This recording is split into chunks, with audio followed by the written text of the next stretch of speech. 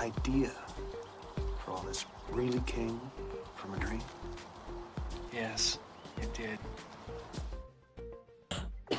Good evening and welcome to Nox Mente. Tonight's guest is Martina Markota. Martina is a performance artist from New York. After studying mathematics at New York University, Martina spent 10 years working in the performing arts industry in New York City. She was later exposed as a Trump supporter and hounded out of her work by far-left artists. Martina then moved on to work with the Daily Caller in Washington, D.C. as a video producer and reporter, before going to the UK to report on European events like the LFS protests in Paris and the Notre Dame fire. She's currently back in New York City, working on independent projects like a comic book, creating a magazine, and an online television station. Martina, welcome to Nox Mente. Thanks for having me. Oh, yay! it's our pleasure. This is very exciting. I'm really looking forward to the Lady Alchemy superhero extravaganza. Ooh, thank you so much. Did you see the trailer? I did. I'm so excited about Right? it. Yeah. You are so great. You're such an amazing performer. I just want to put that out. And for people who haven't seen how amazing you are, they need to just follow and see. You lay it out, girl. You really are you do it in such a high level. Thank you. Yeah. I love aesthetics and I love weirdness, uniting the truth with the beautiful is my slogan, and weirdness is awesome. So yeah, it's fantastic. And she has great live streams almost every night.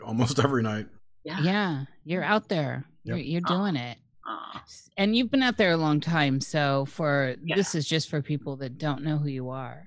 But anyway, let's get started and go into the early young days. So back as far as you can remember, what were the things that stuck out in your life? What are like your first memories, first encounters with like pop culture and those kinds of things? Oh my God. Wow. That's such an interesting question. Usually things you kind of just try to suppress. I don't know. I'm 35. So you get to a point where it's like, I have a really good memory and I have a visual memory. I mean, I remember being a few years old. I remember the early years in Chicago, actually, is where I grew up. I was born in the Bronx in New York City. But I do remember being a few years old and living in Chicago. And then we came back in 1990 to New York, where I went to kindergarten.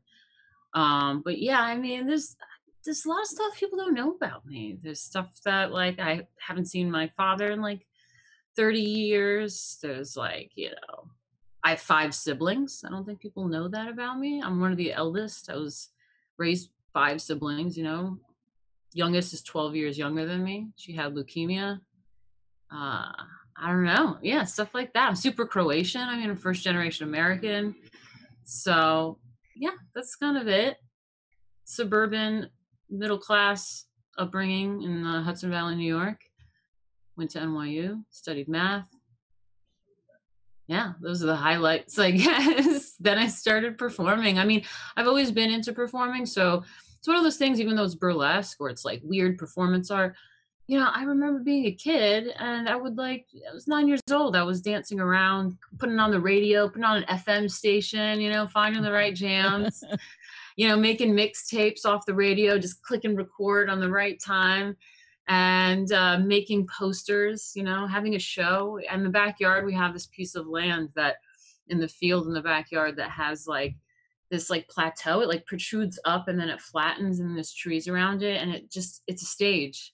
And we'd call it the nature stage is what we called it. So to this day, like 30 years later, it's called the nature stage. That's what we call it.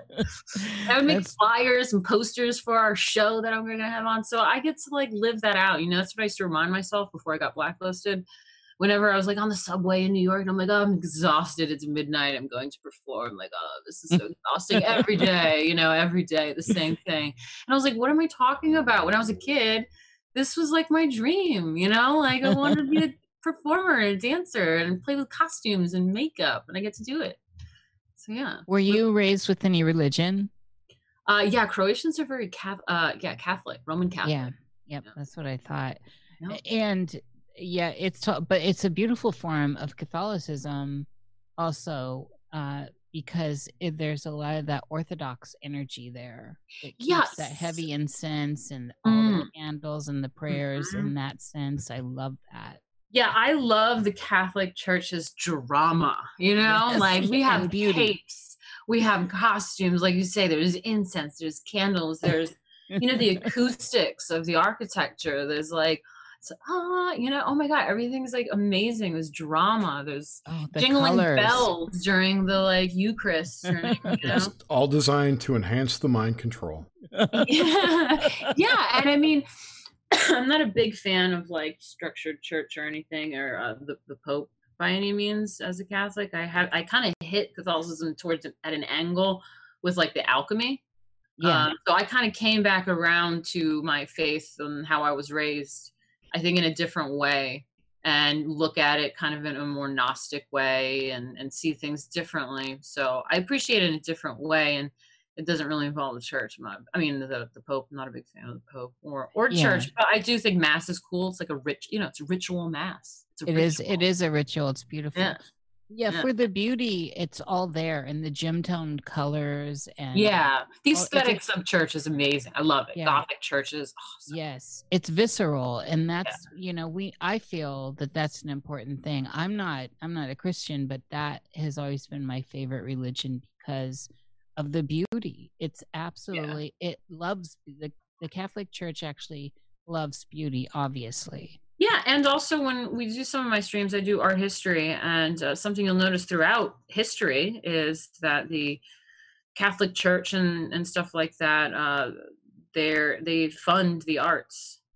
Yeah. They fund architecture and the arts a lot of times in history, and it's pretty cool. They knew to be like really opulent and make art and get involved, and that taps into the hearts and minds of the people and makes a lasting impression. So whatever reasons they were doing it, it was to make a lasting impression, to tap And it certainly has.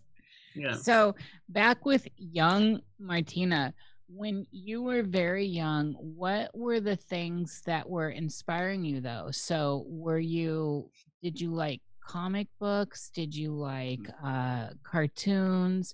Were you playing outside a lot? Did you make forts besides doing the theater outside? Oh yeah, God, we did all that. Hell yeah, we made forts and stuff. Yeah, I love nature. I grew up around, property and exploring. I think exploration's really fun. But what was on your list? You mentioned some other things. I was like, yes, I did that. Pop culture stuff. Like what cartoons did you watch when you were a kid? Oh, you said comic books and stuff like that. Yeah. Well, so I remember the 90s too, with the dial-up internet, when I was like, probably preteen type of thing. I remember looking up a lot of those sexy babe cartoons, like Gen 13, not cartoons, like comics, cartoons, comics, same thing.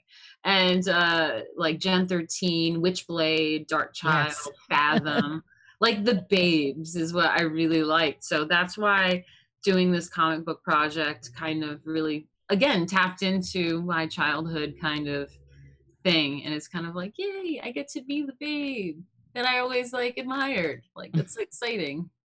Right. Well, there's you manifested that. You really pushed that forward into your life, and there's a lot to be said about that. Okay, but still building the structure up in your foundation so we can get deep into the dreams. Ooh, okay. Gotcha. Did you have any childhood fears, like how the under the bed or the in the closet or the dark wood? Mm-hmm. Yeah, I mean, I think darkness is scary for sure. I mean, I still get scared when I go to my mother's house back home, and if it's like I'm trying to like sneak away from my mom so I can like smoke or something, she's super Catholic, Croatian mom, and even though I'm in my mid-30s, it's like, okay, and I'll sneak off out, and I'm like suddenly find myself like out by the shed in the middle of the woods, and it's like really fucking dark in nature. Like, you know what I mean? Yes. Like, nature's so dark unless it's like a full moon. You're just like, okay, holy shit, I'm kind of scared now. Like, Yes, it is dark. Yeah, no, the dark kind of scares me. Yeah.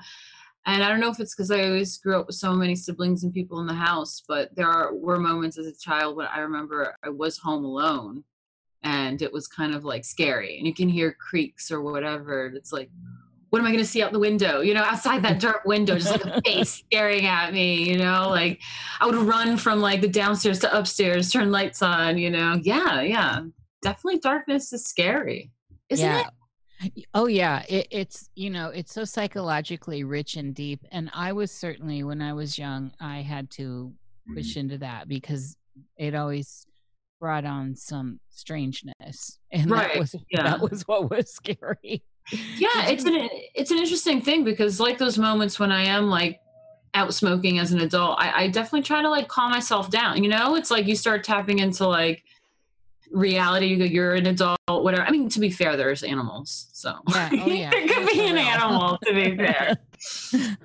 But yeah, there's a way of like kind of talking yourself out of it. And it's the same with stage anxiety, you know, performing and dealing with that and learning how to control that and breathe and whatever. It's coming, you know, it's facing your demons, facing your fears, for sure. When you were, so back for young Martina, when you were little, did you have any kind of like, I don't know, supernatural or mystical experiences as a young girl? Yeah, I think I always like wished for that. I used to like try to will myself to do like telekinesis and stuff, or like fly. I really wanted to do that so bad. But yeah, I mean, other than just really try to use my brain and like really, really will something, I don't think I really experienced anything supernatural other than just, I think, a very natural thing, which is to kind of think about more existential things and like, what is the purpose? I mean, I remember being like 12 years old, wondering what the purpose is, you know, on this earth, and what is my purpose? And, you know, we're all going to die, and, you know, I love my siblings, and like, what are we doing? Like, what's the point? So I think that's definitely the start of Lady Alchemy, and, you know, exploring all those deeper things. Yeah. For the listeners who don't know what Lady Alchemy is, could you talk about that, or Nish explain it? Sure. So, I mean, yeah, with the start of like thinking about those kinds of things is what kind of opened my eyes when I don't know how I first heard of it, but I knew I got into it through Leonardo da Vinci and Isaac Newton. I studied math, I love art, and it was like these really great minds were obsessed with this concept. There has to be something to it, you know? So the more I researched it, and it sounds mystical and awesome, you know, very comic book-like.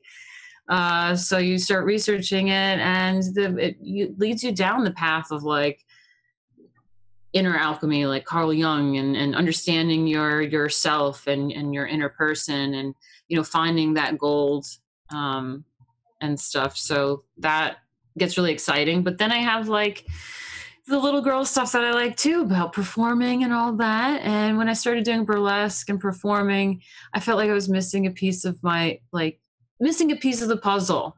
And I realized that I would be happy if I can combine my like nerdy alchemy self with the performing. And it just clicked that I can be Lady Alchemy, and I can use alchemical archetypes and these deeper kind of meanings, and to explore like on stage and in more aesthetic ways, these kinds of concepts, not just have like another pretty picture to model, or another pretty dance, you know, like, oh, that was pretty, or that was sexy. Like, and it has other layers of like, no, you may just thought it was really cool and pretty or whatever, but if you understand the concept of it behind it, there's a layer that relates to alchemy and archetypes. And that's what Lady Alchemy is. Yeah. That's one of the reasons why I like what you do with Lady Alchemy, is it's symbolically rich, and you really, you deliver with that. Thank you. So back to young you, with your dreams, what was your experience with the dream world as far back as you can recall? Do you remember early dreams? Yeah, I can remember an early dream in childhood of my father, who was estranged from me, and he was a really tall man, like 6'4" or something, 6'5". And I guess being a little girl in my dreams, I also remember going to the zoo with him probably, but I remember seeing him walking among giraffes. Oh. So of that. So it's my estranged father walking among giraffes, this tall man. And yeah, and then I remember being very young, probably 10, and I remember lucid dreaming. And that was an interesting feeling. And I want to get into that a little bit later on too, if you want, like after the young Martina. But yeah, I remember from a young age lucid dreaming. I don't know if maybe that answers your previous question, if there's anything supernatural, but I think that's definitely a powerful thing to tap into. Yeah. Yeah, and when I, just to be clear on supernatural, because a lot of people are really not liking that term these days, but what I mean by that is just an amped up, it's like super saturated color, right? It's natural, but it's got that extra to it. Yeah. So it's so yeah, probably lucid dreaming counts as that. Yeah. Yeah, absolutely. Because I think some people never have. Right. We do this. We talk to people, all kinds of people. Yeah. And it's amazing. A lot of people have never had a lucid dream, or they don't think they have. This is the thing, Martina. Right. I know they have. They just don't recall it. Right. The recall. Yeah. Yeah. So, but you were lucid dreaming when you were young. Yeah. So what was the very first time you got into that space where you're like, oh, I'm in a dream. This is a dream. Do you recall that? Yeah, I remember changing the colors of the sky with my will. And I remember realizing that I was in a dream. You know what I did? It's just so weird. I don't know, for some reason I've always been like picked on, and there's always like some bitch picking on me or something, right? And I remember, and I was so passive, and I still am, and stuff like that, and shy. But in my dream, when I realized I was dreaming, for some reason I like decided I could pull this girl's hair. I was like, it's a dream. You like, fuck this bitch. I can pull her hair here. It's a dream. So I remember doing that. That's awesome. And she was picking on you? Yeah, I mean, she was probably just some bitch that was mean to me, and you were able to. But this is a good thing, and psychologically, it's a great thing because she's in a way terrorizing you, and then you all of a sudden have this awake moment where you realize you can turn the tables here. Now you have a sense. That's what it was like. Yeah. Yeah. Yeah. And I mean, that's an interesting point that you just tapped into. I never thought about it, because that is a motif, I feel like, of my life, is trying to prove the mean girls wrong, the haters wrong, kind of thing. Yeah. That I constantly feel like I have something to prove, and the mean people, and then I want to turn the tables on them. And I kind of like that. I like movies like that. In the 90s, I love, what was it? That it's the classic teen movie, and she like takes her hair out, and she's like, she's all that. Oh yeah. All that. Like that's like my movie, where it's like tables reversed, and the nerd gets, to be the babe. Yeah, the underdog. Absolutely. Yeah. So that's interesting. You tapped into that. I never really thought of that. I never put that together. Well, it says a lot about you, because even though you do have people come for you, and obviously it was playing out in the ethers as well, you're not a pushover when it gets down to it, and there's a lot going on there. Yeah. So back with this dreaming, so early you, and this may have changed, and if it's changed, we'll go into that. But the earlier you, so let's say like the first half of your life, what did the dreamscape look like in general for you? So I'm looking for things like, was it black and white? Is it color? Do you smell? Do you taste? Can you read books and words? It was color, definitely very vivid color, especially when I was lucid, and I could change the skyline to this magnificent, what is it called? Sunset. But I do also remember one dream around that same time, young child. I always think about this too, but there was a cheese Danish, and I was like, oh my God, the cheese Danish looks so good. And I really wanted the cheese Danish, and I got to the cheese Danish, and it was like going into my mouth, and I woke up. You couldn't have it. Yeah. And so it's funny how like my relationship with Cheese Danish is to this day. It's like when I used to have sex dreams as a child, as a kid, before I ever had sex. Right as I was about to have it, I'd wake up. Right. Wow. I can profess my love of the Cheese Danish. It's the Ukraine in me. It's for real. It's so funny. Oh yeah. It's a thing. So all right. So with the vivid, also, have you been able to your awareness read in dreams? When you encounter good text, question. is it writing or is it symbols? Have you noticed it? I haven't noticed. Yeah, it's interesting. Maybe you will now, though, that we're talking about it. It's probably something that'll help get lucid if I focus in and go, can I read that? Yeah. Well, because you actually have to kind of focus. Script is very weird. And all the people we've talked to and I've talked to, the reading part is it's kind of a very rare. I don't hear a lot of people saying they can. So yeah, I can't recall a moment where I've needed to read something in a dream. And then what about, have you had experiences where you have a sensate where you can, where you smell or taste? Besides that Cheese Danish, which you didn't get to have. Yeah, which it didn't even taste. Yeah. Ooh, excuse me. Oh my God. Just had a drink. Oh my God. Wow. And this is all audio. Great. Lady Alchemy. Thursday is going to be, yeah. It's easier when they can see me. I could let that slip by. No, it's something about drinking and talking. It makes you burpy. It's weird. Yeah. I want to say yes, that I have smelt and heard. I don't know if it was because of my real life surroundings. Yeah. But I feel like I want to say yes, but I can't think of an actual dream. That answers it though, if you got a sense there. And then also, so this is a general question, we'll hone in on stuff, but in general, how often do you come out of dream space? And this includes lucid dreaming and astral projection, all that stuff, right? With a mood where it's actually you're going to bring a mood into the day now. Yeah.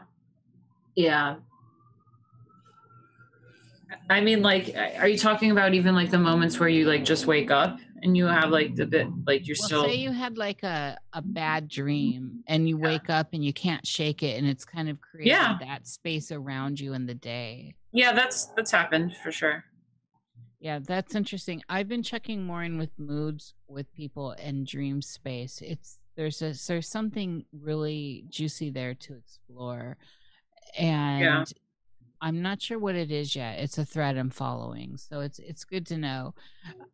Okay, so back to your lucid dreaming experience. How old were you when you first started that? Yeah, so I think that was like 10-ish or something, 10 or 11. Okay, yeah, that is young. Yeah, probably 10. I feel like. And so I think did you mention you fly? Yes, I was flying in that, and that's, I think, was one of the first. I mean, that was something that I wanted to do as a child. When you asked about my supernatural ability, I definitely sat there trying to will myself to fly and jump off the sofa. But I noticed when I was lucid, that was something I chose to do as well. And when you fly in dreams, how do you do it? Everyone's a little different. Like, are you like Superman? Are you like Glinda? It was like Peter Pan, where I had to like think of something hard enough to be able to do it. And there were times where like the flying like wasn't like, it was weak, and I like was kind of sinking, kind of like a balloon that's like losing its helium or something. And so there were times where it was difficult and I had to drag myself to fly, but it was like something about an emotion or a thinking and like feeling something in order to like get that to happen, something from within. Yeah. What about, So when you want end scenes in a dream, and specifically, if the more lucid, the better when we're talking about this stuff, when you want to go from one place to another, or somehow maybe not consciously, but you are in one scene and then you're in another scene, do you often just appear in the next scene, or do you have to make a movement like flying or walking? Yeah, so I did some reading on lucid dreaming at one point, probably like 2014 or something. And sorry, I'm just still recovering from the flu, so I get a little sniffly too. So this makes me sound really sexy this to me right now. You are gorgeous. Though. Too bad people can't see you. Yeah. Yeah, so I was trying to go lucid. Now, the thing is, I've always really liked to smoke marijuana, and I was doing some magical work, and they started talking about dreams and everything. And of course, the dream journal, which I have done also back in like 2008. So if you want to get back to that dream journal and that experience, we can get into that. But 2014, I wanted to get into some magical depth. And the whole dreaming thing was a block because I smoke a lot of marijuana, and like, I don't really remember my dreams. Like, I don't know. I think it's something about the like REM sleep or something, if we even get into it, or if we get enough efficient sleep was when you smoke, or what it is. But the more lucid you are in real life, the more lucid you are in your dream state, and there's like a connection, and I don't know, marijuana doesn't help. So I got some choline bitartrate. Do you know what that is? It's like some supplement. It's like a B vitamin supplement. It's called choline bitartrate. Choline is extract from a plant. Yeah, I think it like naturally can be in like egg yolks and stuff. I don't know how much, but it's a supplement. It's very cheap. I got a giant bag for like $9, and it's water soluble, and just make little shots of it. Just tastes kind of sour, and it definitely helps you with like, yeah, like being lucid, like your brain activity and getting things done and having high energy.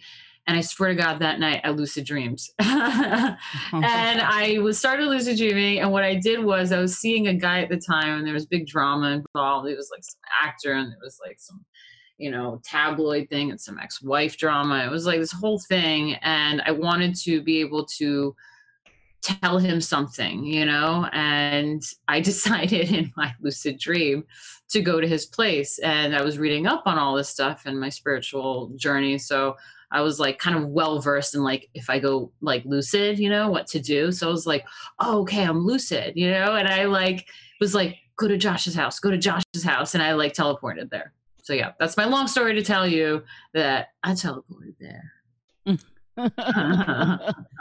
So with the teleportation though, with this kind of thing, which I love, have you been able to get any validation from others having done that before? Right. So I also was reading about this, and they say, from what I read at the time of doing this, that unless the other person is lucid as well in the dream at the same time, they're going to appear a bit off, like kind of like drunk or something, but you can still kind of possibly tap into their like, subconscious or something. But I wasn't strong enough, because lucid is so tricky. You could lose it. Something happens where you lose it. You slip out of it. Yes. It's such a bizarre thing, because how can you just forget in this instant that you were dreaming, or like what you're doing? Like, you just slip back into this really weird dream state, and you get tossed back into that world and whatever's happening in it. But yeah, so I lost it. I wasn't able to hold on to it for too long to be able to talk to him or anything.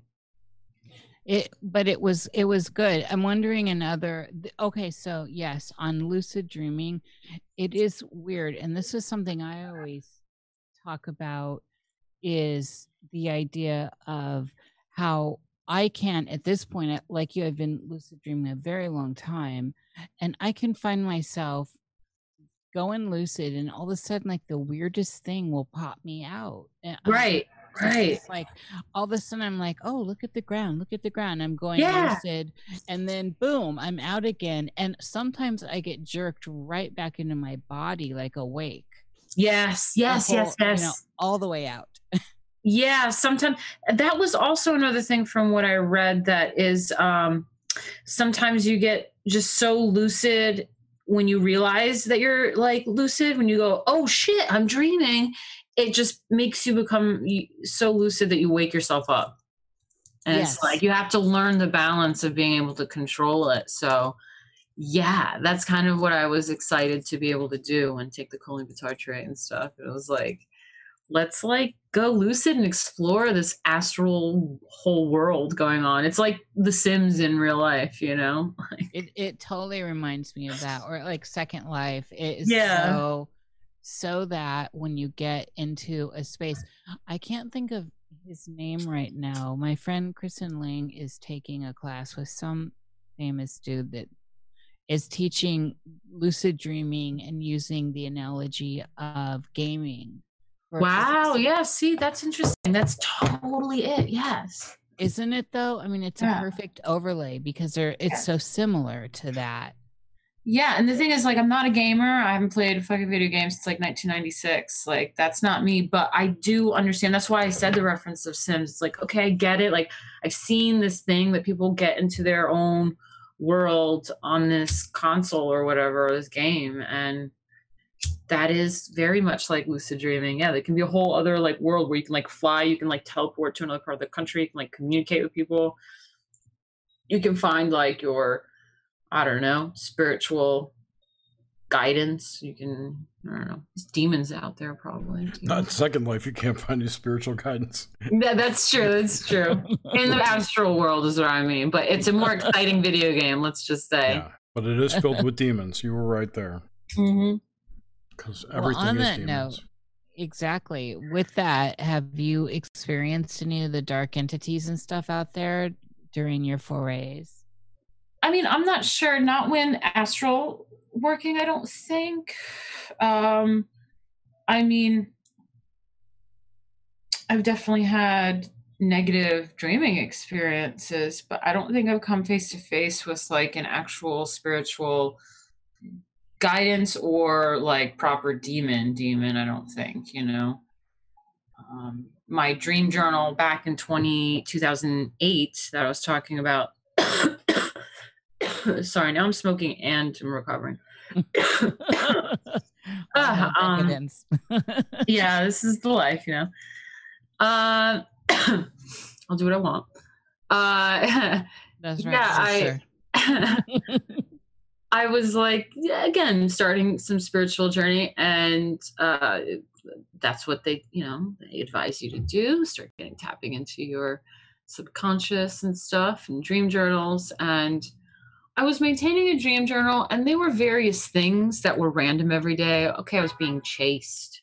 Okay, something happened. Okay, my like sibling died, or like something, you know, every day was like something that didn't really mean anything on its own. But over time, when I looked at the dream journal, I was like, oh, these are all really negative, you know? And I was like, I think like my subconscious is telling me like that I'm unsettled, you know, I'm unresolved in something. I feel like a dark shadow or cloud or something is hovering. So that's kind of what I got from that. That was my negative demons of sorts, but not an actual dark entity or anything. How often, so like still like kind of the first half of your life, how often would you have what I guess we would consider nightmares or night terrors or uncomfortable bad dreams? Were they a thing for you, or were they rare? I guess is a better way to look at it. I mean, I'm pretty sure they happened, but I don't recall anything that's really traumatized me. I can't really think. It was basically just the father dream with the giraffes and the lucid dreaming and stuff. But the father dream didn't sound, that sounded rather nice. It was weird because, you know, I mean, I was raised, I don't know, it's like this whole story, but I was raised with like, oh, your father's a bad guy. If you see him, he's a bad guy. Like, you know, he's not to be around. So there was some sort of like negative kind of energy about that. It's hard to describe, you know? And Yeah. it's like you're an innocent young kid. You're like, I was like only a few, Yeah. like very young. So it was like having these like told that it's a bad person, and then there was like this dream that involved him, and it was just something mysterious about the dream that was very like, it wasn't dark, but it was very like odd to me. I don't know. Yeah. It is interesting imagery and everything in it. They were like swaying in like the wind, and I don't know, it was like fire or something. I don't know. I don't understand it. And how were you 10ish or younger when that one? Yeah, I feel like I was 10ish. 10ish or Yeah. younger. Yeah. Because 10ish is when you said like the lucid dream Yeah. was coming on. Yeah, it was in the same room in the same house that we were at that time, so probably 10ish. So what about also in dreaming, are you one of these people that you can fall into dream easily, or I guess this is more, Martina, this is more recall. How have you always been because we're all dreaming, how have you been with the recall in general in your life? Yeah, I mean, like I said, I think it's the weed that is really bad for recall. So I tend to not really remember dreams because of the smoking stuff. But when I have a normal recall, it would be, I think, the typical, you wake up, you remember a lot of details, and you can start to slip away. And the more you think about it, the more it goes away. But before the weed, when you were younger, were you dreaming a lot that were you able to recall then? Yeah, and I remember like testing myself about it too, because what did I read one time that it was like you dream like 7 different dreams in one night or something. There's like a lot of like totally different landscape. Like stories. Yeah. And like if you do remember a dream, it's like 1 out of like the 7 that you're remembering that you dreamed, since usually the most recent one. Yeah. So yeah, I used to try to test myself, and I think I used to remember a few dreams of one night, because you go into different stories in your head. So I think I used to recall them. I mean, I remember being when I was in school and having like dreams, telling my siblings something, and it was like this whole recall kind of like scenario. So I used to be able to recall. Yeah, I mean, and I still can when I dream. Yeah. When you were younger, were people, were you able to talk about dreams? Were people talking about dreams? Yeah. I never know. I mean, some households it's not like a thing, especially depending on the religion. It's like the dreams are kind of like the tooth fairy. My mom believes that her dreams are pretty prophetic. She's had a few major things in her life where she kind of dreamed it. So on that note, with prophetic dreams and those kinds of things, especially with the lucidity, and we're not done with lucidity, but we never are. How have you experienced dreams that are dreaming true, or little bits that bleed through from the dream realm to this realm? And sometimes those can play out in things like deja vu. Yeah, deja vu is so strange. I wish I could understand that a little bit more. But I don't know. I mean, there's also, again, something that I read. I'm not sure if it was young or some other basic thing about dreaming, but there's like 4 things that dreams are, and I know we don't really know much about them still to this day. That's why they're fascinating to talk about. Yeah, but there are some basic kind of concepts of like, the unconscious at work, trying to communicate with you, and then there's like a few other points, and then the other one is like the most basic level is just like random neurons firing. So I think there's like a range of that going on at different times. I don't know if it's like all purely like magical insights we need to like understand, or if there's like a mixture of neurons firing, or sometimes something prophetic, sometimes something magical. It's such a strange thing, and we don't really understand. Like, I don't know. I feel like it's a mixture of all those things. So sometimes it shouldn't have an effect, but it does emotionally. It feels so real.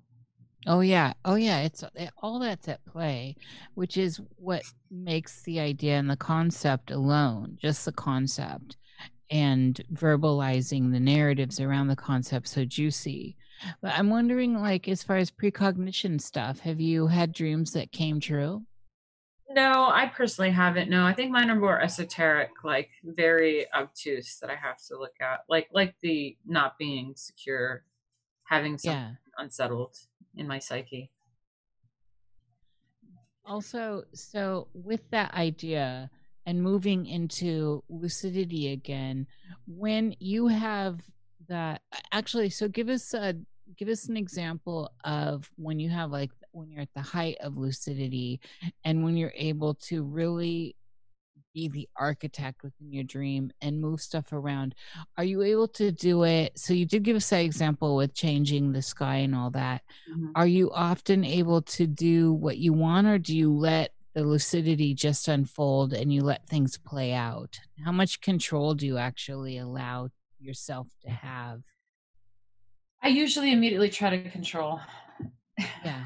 when I go lucid. I immediately try to change something or do what I want to do. I go, oh shit, I'm gonna do what I want. Like, now is the time. Like, here's my moment. Okay, like, we did it, guys. Like, I'm in the matrix.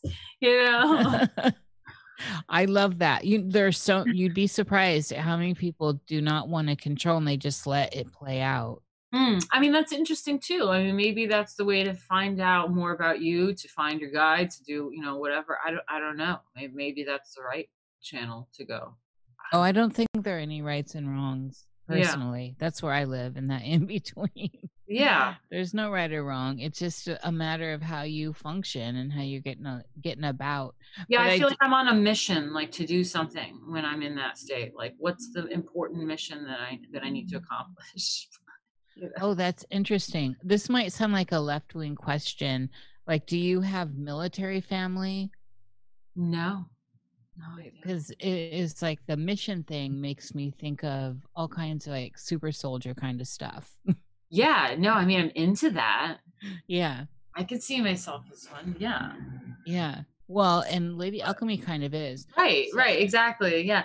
Yeah, there was like some weird connection I wanted to have also with like this Nephilim bloodline thing with the like government, like CIA shit. Like, I don't know. Yeah. I haven't worked all that in. I worked the bloodline thing. It's my book, and some like elites and world leaders that have the same bloodline, but I think the government's up to something more about that. But yeah. Well, see, this is what's interesting with you in your lucid dreams is the fact that you say a mission is very right down that alley.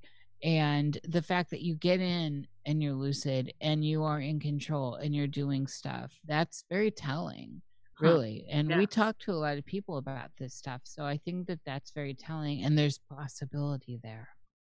That's interesting. Yeah. Yeah, I mean, I guess I need to formulate a plan better of like what to do exactly when I'm lucid. Usually it's a selfish thing, like I want to tell like my ex something or something, It's stupid. Well, that's not selfish, because that becomes, I mean, it may feel selfish, but those kinds of exercises can lead to very powerful things, because when someone's like, whoa, they call you up the next day or you get some sort of message and like, you came to me in a dream and you said this and that and this, and for myself, I just I stay silent. I just allow people to let it be what it is. But it's a validation for you personally to know that your lucidity and your forays in that escape are working.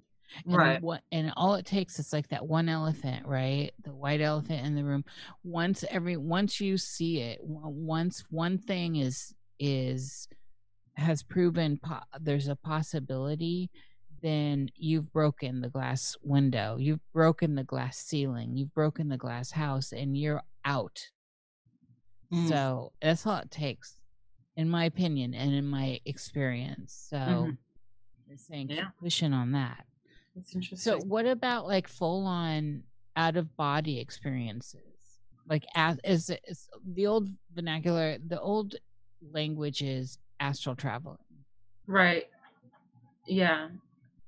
Yeah, I was like reading about astral projection. I've tried to like meditate and sit there and basically kind of, what is it, sensory deprivation type kind of thing, get everything out.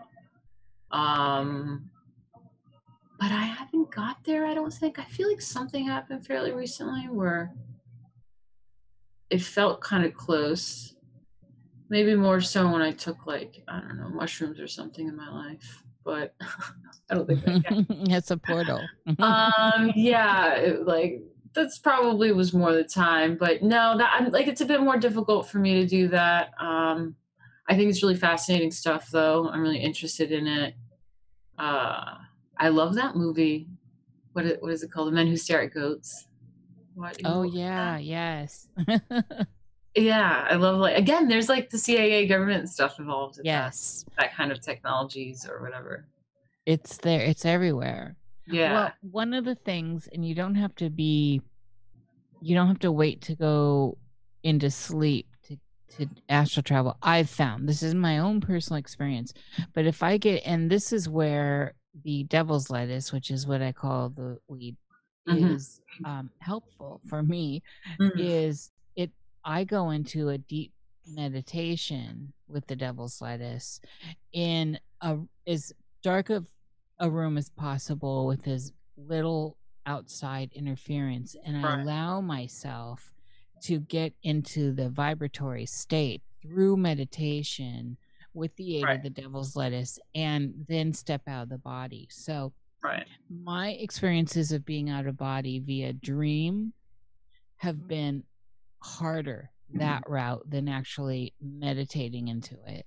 But meditation is a form of active sleep. If you think about it, you're putting yourself, you're quieting yourself, you're going into stillness. Yeah, your brain goes into different states. There's like alpha, whatever, different states. Yes. So, so I'm just saying, the devil's lettuce does work under that circumstance. That's interesting. Huh. And I should try that more often. But yeah, no, I think you should. That might be a way. Sit back and meditate. You know what? It honestly would probably be good for me in my life. A lot of stress is going on, and whatever. And it's like people say, like, "Oh, well, do you pray or whatever?" And the other day I did, because prayer, meditation, same thing. Because there is something important about just stopping everything. Just stop your brain. Just stop everything for a minute. And just like breathe and calm down, and just like don't think, don't plan. Don't sort anything out. Sorry, I'm in New York. It happens. And people are gonna hear that, and it's like, but yeah. So and it's like, that's a really important thing, actually. Yeah, I think that it is good to stop and tune all that out and get to a place really healthy for you. When you're stressed, and I know stress, definitely. When things are rough, how do things play out for you in the dreamscape? Is it something you notice? Do you notice the difference? Again, my issues with recall lately have been pretty bad. But something I have noticed recently with my stress is that, like, do you ever just wake up like feeling like you were hit by a truck, and then it's like but the rest was still good because you were in an altered state, and when you wake up and you remember your life, and you remember where you're at, and you remember what your issues are, you're like, oh, you're like, okay, this is my life, this sucks, and you're like, oh man, can I just go back where I forgot about life for a second, like in that dream state. I don't know, I mean, that also was like that when my little sister, was diagnosed with leukemia, and she's like much better now, she's fine now, something just to keep tabs on. But when it was like in the hospital with the like, fucking the whole shebang, the, what is it called, chemo, like the whole thing, in the moment, it's like, one of those same situations where your sleep state was actually one of like an escape, even if you didn't remember it. Even if you just like went to sleep and you woke up, like there's like that moment where like you forgot for a bit and you were like in that like awake state, and then you came to and remembered what reality was, and you're just like, fuck. Yeah. There's a lot. So there have been studies on people that have been in extreme circumstances, or even just extreme circumstances, so shelf that for a minute, Mhm. but even have just gone to prison under whatever condition and are forced into those kinds of lifestyles where they have to, there's a lot of self time and Mhm. Mhm. but where they can't go anywhere. Mhm. And these people, when applying these ideas of getting out any way they can, Yeah. have a high level of astral projection out Mm. of their spaces, and their recall, basically it's like, you know, extreme remote viewing, their Wow. ability to see and be out and do things in the world is uncanny. And so I've always found that interesting. And I thought, what if when we're going through times of hardship, of stress, you know, what if we apply that same principle, even though you can go outside and you can go to the deli, albeit New York's changed. Yes. And maybe you won't be able to in a couple of weeks, but without your papers and your passes and all that stuff that's coming down. But if we apply that principle, there might be something bigger going on where we can escape into another layer of consciousness, and through that other layer of consciousness, maybe it's possible to change what's going on here. What do you think about that? Yeah, I mean, that goes back to that idea of it being like the video game, The Matrix, like this alternate reality that we can go to. And I mean, that's wild if we can tap into that, you know? Yeah. What if we can, like, I don't know, have some sort of program or weird science where, like, we're able to control that lucid state, you know, that, like, altered astral world or something. And it's like, it's real life. It's crazy. Yeah, well, that's the question, We Martina. could see How loved real? ones, you know, we could see loved ones. We could see, you know, communicate We with could meet people. up with them Yeah, and actually have a conscious experience with them like we do in what we Right. think is this reality. right. That's wild. I mean, damn. It's something, and it's something to work for. And that's the thing. This is something that everybody has access to, and nobody has the keys to the kingdom on this. So this is Right, equal right. opportunity. This is straight up for anyone. And that's one of the reasons why I've always liked the idea of dreaming and what's possible there. There seems to be more going on. Hmm. And so with that, though, what do you think? Why do you think this experience we're having, even though we've introduced the idea of the sim reality, why do you think this feels like the space where we're calling real? This is real. Mm. Where all this bullshit's going on and people are fighting over stupid skin level stuff. And yet we have these abilities, you know, as a lucid dreamer, that are remarkable. And all it takes is one lucid dream to know that there's something going on. Yeah.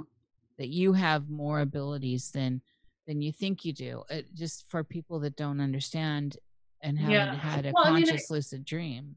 I mean, I feel like this is the real place, but we can have an effect like in this like matrix, you know?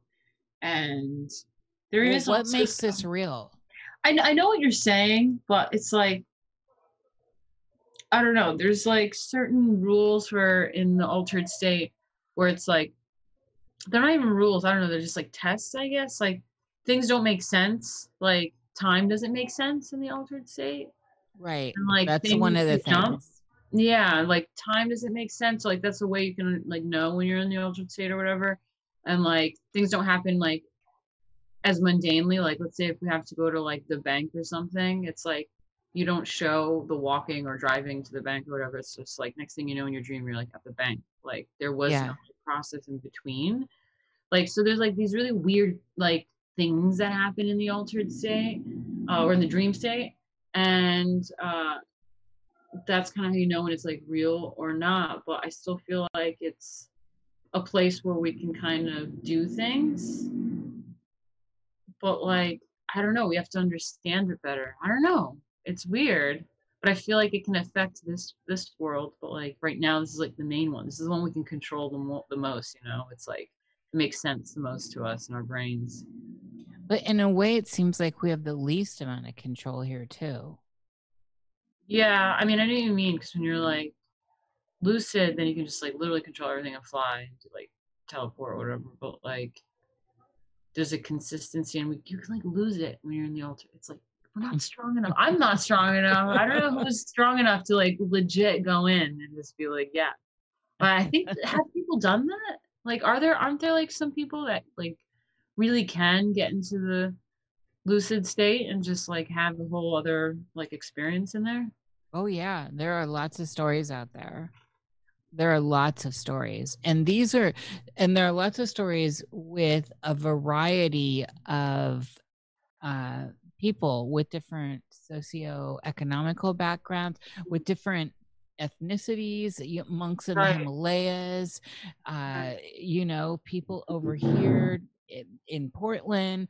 I mean, just like people in remote Romania. There's something. Is there like a whole cult community on like astral people? Well, there's some key that unlocks this deeper or higher, I'm not sure what it is, layer of consciousness where they're able to tap in and really push the idea of what's going on, where the waking life that we call it is actually the dreaming life, and it's only a fractal of the real life you're having somewhere else. Again, and that kind of pushes into that sim thing. Mm-hmm. But for some reason, we tell ourselves here, but we also tell ourselves in some dreams. This has been my experience. I have been in some dreams. Every dream has its rules. There are still rules. And the way I know this is, especially if I'm lucid, is when I encounter something that's not me and I can't make it move, right? Mm-hmm. Someone comes at me and then I can't do anything about it. It's not a part of me. It's something else. It's somebody else. Mm-hmm. And so I realized at that point, wow, this isn't all my world. There are other things inhabiting this space. Mm-hmm. And so with that idea of waking reality that we're in, we have somehow come under some deep hypnotism to convince ourselves that this is really real.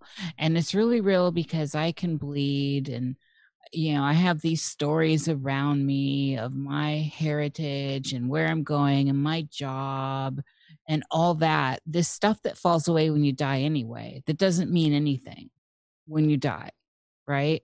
And so that's kind of where we leap forward anyway with this idea of how real this is.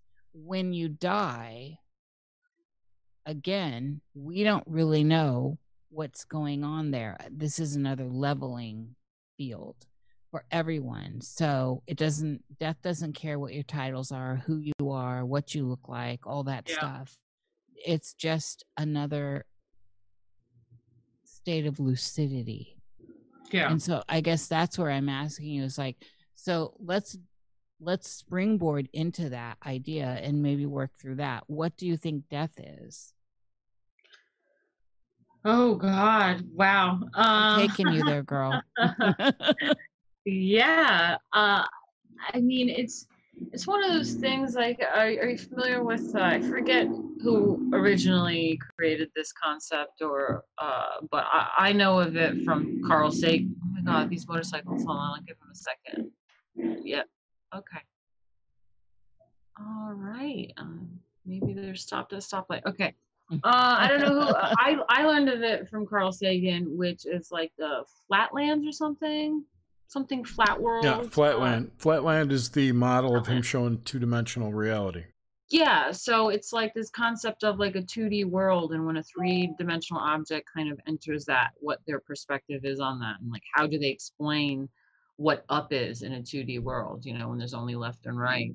So I feel like these kinds of existential things, like I do want to understand it, and that's why I love alchemy and, philosophy and theology and all sorts of stuff. But at the same time, there's like only so much that we can like properly understand. And in the magical world, it's like the 26-digit letter of God. It's in Hebrew or something. It's like the unplayable. 216. 216. Okay, yeah, that. And I appreciate that you said 26 though, because that's a very significant number. Yeah, I feel like there's something about 26 too, but yeah. And and it's just like there's something that's just like uncomprehendable about like that true word of like name of God, like, and there's like the same thing of trying to understand something in another dimension, it's just so it's something that like we can't comprehend in this dimension, in this 3 dimensions. And it's like, how do we explain another dimension in this dimension? It's like that incomprehensible. That video was trying to demonstrate the 4th dimension to a 3-dimensional person. So exactly. The same analogy applies. I put the link in chat and the show notes for everyone, by the way. Awesome. Yeah. And that's kind of how I feel about like death and God and that kind of stuff, is in a sense like, well, there's no really point in trying to understand it in this dimension, like I know it's there and I know it exists. I don't even know if I want to bother trying to understand it though, sometimes I'm like, I'll deal with that later. Yeah. But sometimes I want to dive deep into it, it's an interesting concept, but that's kind of where I'm at, where I'm like, I don't know, man, it's incomprehensible. I don't get it. I love the fodder. I really do. I like getting lost and all that. One of the reasons why though is because I think some of this stuff is, at least where we are now, unprovable, and that makes it equal opportunity, right? We all of our experiences become valuable in this. Yeah, that's true. And that's it's a great concept, because that's something I put in one of my early alchemy journals when I started doing some studying, was that there is something about, not to be like, oh, I'm like Da Vinci, here's my journal. It's like, you know what I mean? It's going to be treasured in the works of psychology in the future. No, but it is true. Like us doing our, making notes on our dreaming and like astral work, or exploring these things, trying to test them out. Trying to understand the rules, trying to understand the methods of, knowing when you're dreaming and how these like rules work and how things function and how you can kind of tap into that. Like we are doing the groundwork for it, whether or not it's ever going to be, go past this. And now it doesn't really matter. Like we are trying to like kind of make ground with that. It's definitely unexplored. Yeah. And that's what's exciting, especially when we're looking at how really, because globally we're all having a big shift here. Whatever the fuckery is, and however people want to unpack it, that's another story. That's a different show. The point of this is that we're all being faced with a collective shadow. And at the same time, our own shadows, as we have to process everything on a personal level, but we're going through it collectively. So there's all that going on, and that's why there's all this juicy opportunity to kind of push into the unknown and into the mysteries, and start to question the ideas around what really is tangible, what's important, what's actually important.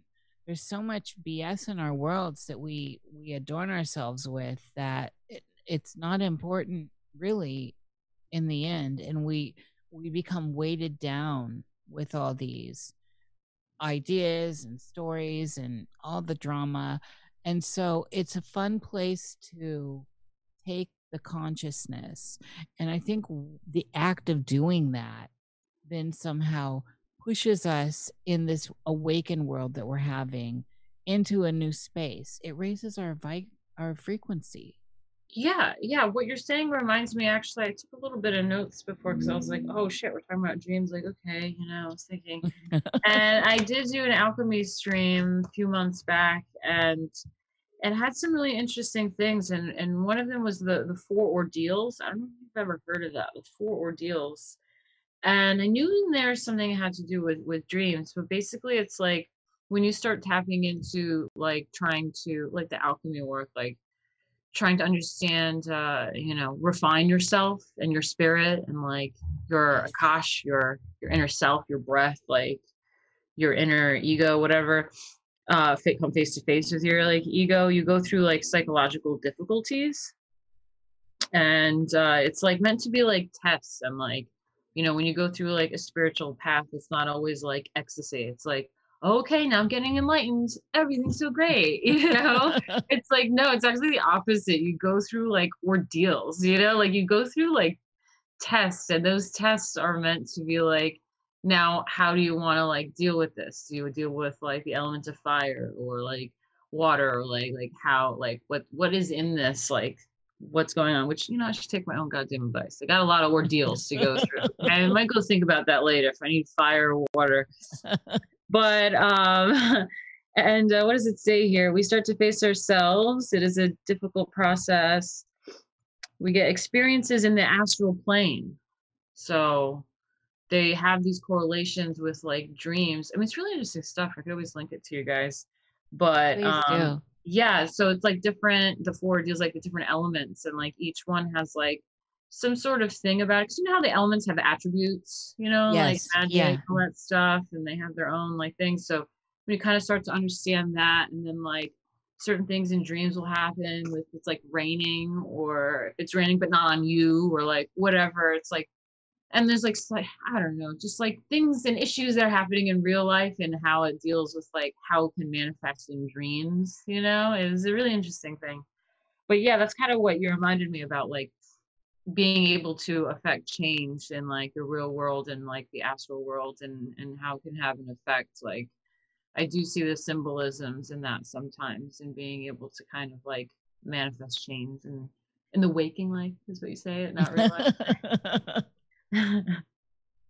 Well, there's so many times there's all kinds of exercises that people have out there. There's so many in the dream. One of them is to look at your hands and to get lucidity. Yeah. Out in waking life, one of the I personally, this is where I think it's more relevant, because it'll awaken that side, is while we're here in this waking life, to question whether we're dreaming is important here, because then it starts to click in there. Yes. That's one of them. Yeah. Am I dreaming? You ask yourself that. Yeah. Yes. Look at your hands too. I think there's something about the number of fingers. There's all kinds with that, but you can just, if you throw up a pen and it doesn't go down, then that's when you're like, holy shit, I'm dreaming. Yeah. It's something and you didn't similar. realize, because it's like a trap. It's something similar to in Inception, right? Didn't they have something? What did they call it? Where it's like an object? Like a ladle? Was that the dreidel or whatever? Yeah, but they called it something where it was like an anchor or something. What was it? It was a totem or a fetish totem. Or a ticker or what? There was another word. Totem. Yeah, I think it was totem too. And totem too.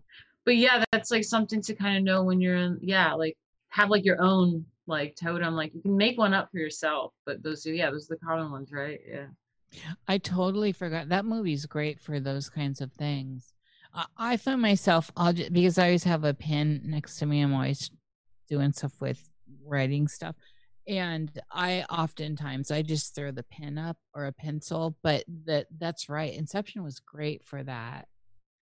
Yeah, it was interesting. It was a really big, during the time, but like it's pretty good if you look back at it that way through like lucid dreaming and stuff, like that lens. It's really interesting.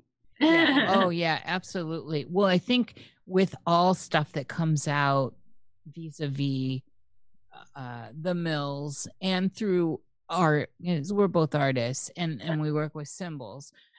This stuff's important. This stuff's seeded out, and some of it's, of course, propaganda and out there to control us.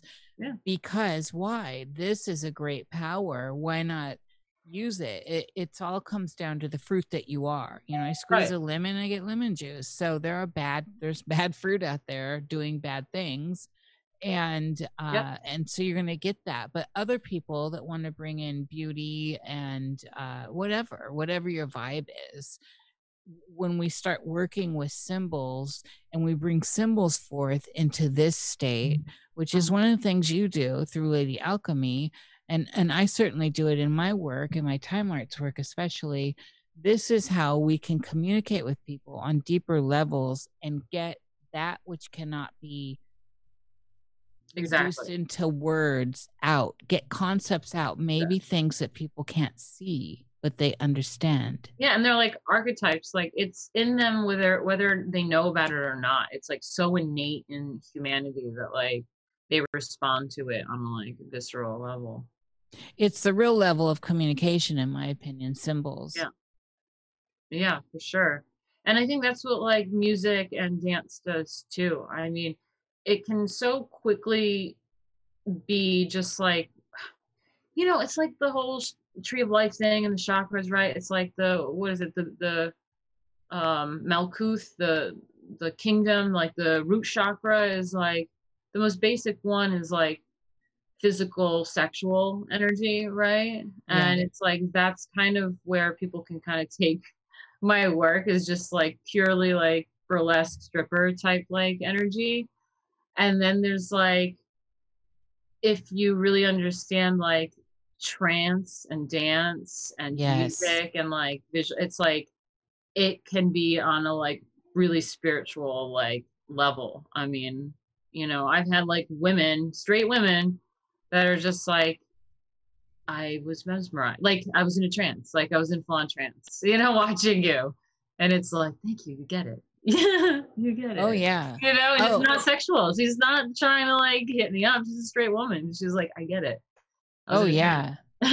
Well, I'm Strictly Dickly and I love your work. Well, thank you. Yeah, see, it's like my main fans. Yeah. Yep, absolutely. We can appreciate each other in the world. I don't know. And, you know, this is another thing that always reminds me of some of the fuckery around us, is that in this waking world where sometimes we feel limited by the limitations of others. Yeah. How they're pushing those onto us. Yeah. In weird ways, through judgments, through cattiness, through backstabbing. Through their own lack of elevation, you know, and I don't want to be like that. It's not like I'm above them anyway, but it's just like some people, like I say, they're stuck in that level of, you know, existence and that wavelength, that like pattern. And it's like, it's sad, but we don't like view the same situation the same way, you know, there's like deeper things going on. Right. Well, and so then if we move that into the dream idea, there's a lot of people that talk about the lower realms. When you get out, like the out of body experience, there's always like all this talk about the lower realms are where like the archons or the nasties are, right? And you've got to change your elevation through frequency, right, to get into a different space from those. And I wonder, this is where I'm kind of going with this, is there's a question here. I wonder, how does one get to that space in the waking world? So when you look around and there's all this funk, especially, and so this becomes a bigger idea, okay? This is a bigger idea because look at all the funk around us in the world.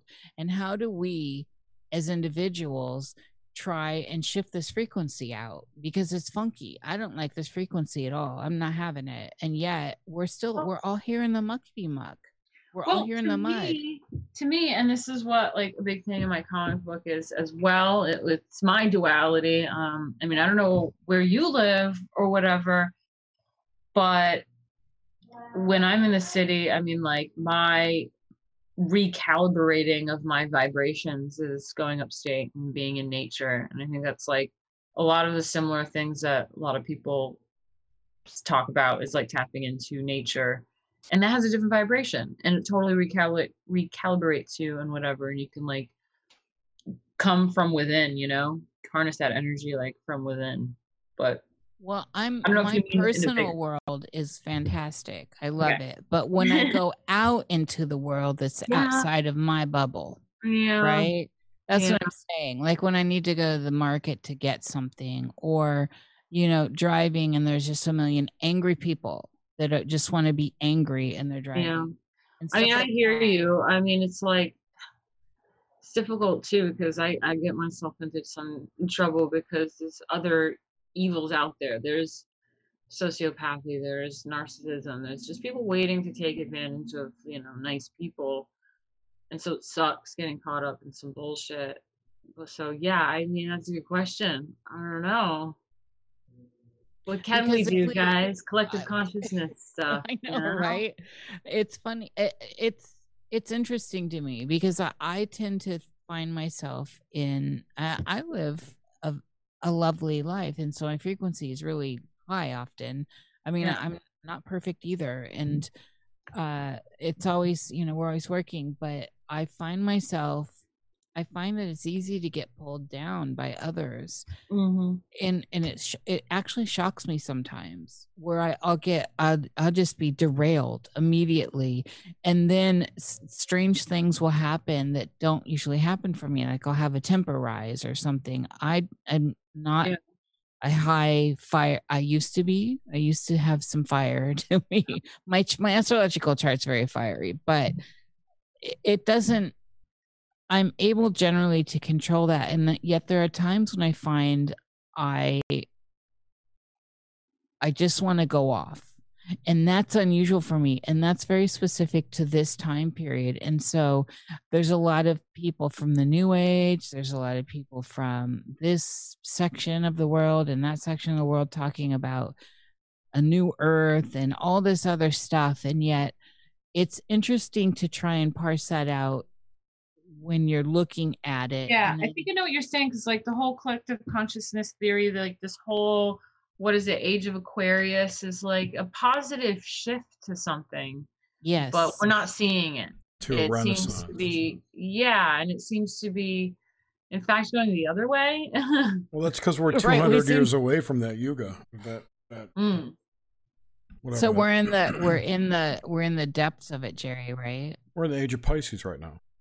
But we're in that in between. So I don't know if we're in between or it just hasn't fully shifted over yet. We're not. I don't think it's close to our lifetime. Oh, I see what you're saying. Like we're not fully like shifted into the age of Aquarius yet. No. So we're still on the like. This is the dark before the dawn. Yeah, and that makes much more sense because I do not feel it's the age of Aquarius either. I agree with you, and I mean, and I don't mean to sound all like new agey hippy dippy shit, but it's like, when you do go over this stuff and these ordeals and like this alchemy stuff, like I know it's like such a simplistic answer to be like, oh, it's all within you, and it's like, yes, all these people attacking me for no reason and doing a lot of unfair stuff to me, like, yes, it's all about me. Like maybe if I fix mine too, no, fuck that. People that are just fucked up, they attack me for no reason. So I get it, but most of the things that kind of it wraps around to in these like lessons and stuff is that it is kind of about you, and I guess it's the same thing if we're like an SJW were to complain that you like offended them or whatever. It's like, dude, that's about you. You know what I mean? Like, yes, you have to work out why you're upset that someone said something, like you can't let that affect you. And I think you're probably like me, very sensitive and like empathetic, and so like we get derailed because of other people very easily because it's like we're so emotional about it, I don't know, maybe I'm just getting, you seem really like nice and like me, where it's like we're so emotionally invested in any little thing that it can like really fuck us up. That's always been my problem with, and this is one of the reasons why I identified when I saw your story. I was so shocked by it, and yet it's happened to me in other ways, right? And it's and even sometimes when we get feedback from people, I'm like, what? They don't what was just said? What did they call me? And it takes me back, and I want to detach from it, and yet at some point there's this idea, well, okay, what do I need out of this? Mm-hmm. That is coming at me, and what, how should I know I shouldn't take it in, but apparently I need the information in some way to transcend it. Yeah, I mean, I'm the same way. Like, no matter what, like, it's gonna affect me. I can try or whatever. It's easy to just say, well, I don't care what people think.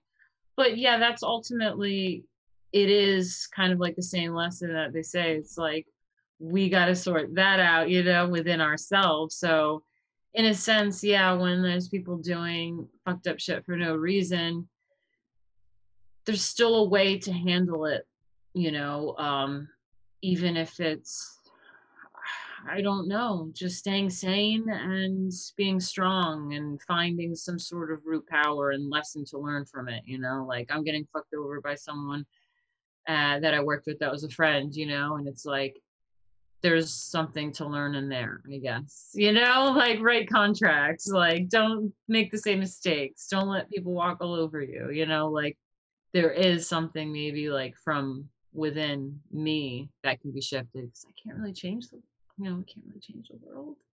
But see, this is the thing. And so in context to dreaming, because to me, there's no separation.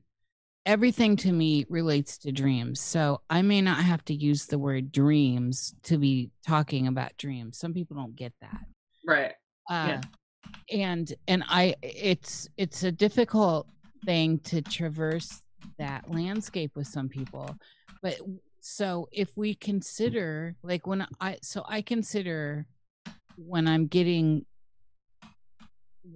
moving through bad stuff or stuff that's annoying, the first thing I do is like, how can I take this and transmute this energy? How can I make this, which seems out of my control, something I can become lucid to and of, and then like you do in your lucid dreams, move it away, move it over there, push it out, cast it out, whatever you need to do, and become the dreamer awaken within the dream, that idea. And the dreamer awaken within the dream that's within the dream of reality. Yeah, no, I hear you. Yeah. And I think that's the power. And that's, again, that power from within. And I mean, it's empowering me now talking about it with you to think about my situation that way and how helpless I feel, and to be able to regain that power through kind of going, okay, now let me become really lucid about this. If this is a lesson, if this is something that I have to, break through and understand on a deeper level, like, all right, let's go there. Like, that suddenly makes me feel more at ease with my situation that's fucked up, Yeah, it's like more like a sense of control, which is that's part of lucidity. Yeah. That's part of lucidity. And I also, you mentioned it earlier, so it took me a long time to be okay with the term, because I have had issues with the whole new age kind of hippie thing. And I wasn't raised in a religion, so I can talk God all day and I don't have baggage about that. You know what I'm saying? I didn't get indoctrinated into rebelling against God. But I do have a little baggage around new age, because some of that was around me for sure. And it just was so flaky. And so I worked through that. However, when I encounter some of that language, now I'm starting to embrace it. And so it took me years to embrace the idea that, yes, I am, and I'm sympathetic, I'm empathic, I feel deeply. That's what all that is. And I needed to parse out, why do people affect me so deeply? Yeah. And this plays out in my dreams. This is absolutely, like I said earlier, I can't parse out the difference between my dreams and reality, except for, like we were talking about earlier, reality or waking life does seem to have deeper consequences. Like, I know that I at least have a sense of, if I take a knife, it's going to hurt to my skin and I'm going to bleed, and then I'll have a scar and all that. So I buy into that for sure. But when it's this emotional, tumultuous experience that I can have through whatever, heartache, pain for others, and that's where the empathy thing comes in, and why it's easier for me to be alone and not around people, because I seem to take on people's stuff. Yeah. So we have emotional vampires, because we get and they feed off of us. Yes. We give them our energy so much, and they feed off of it.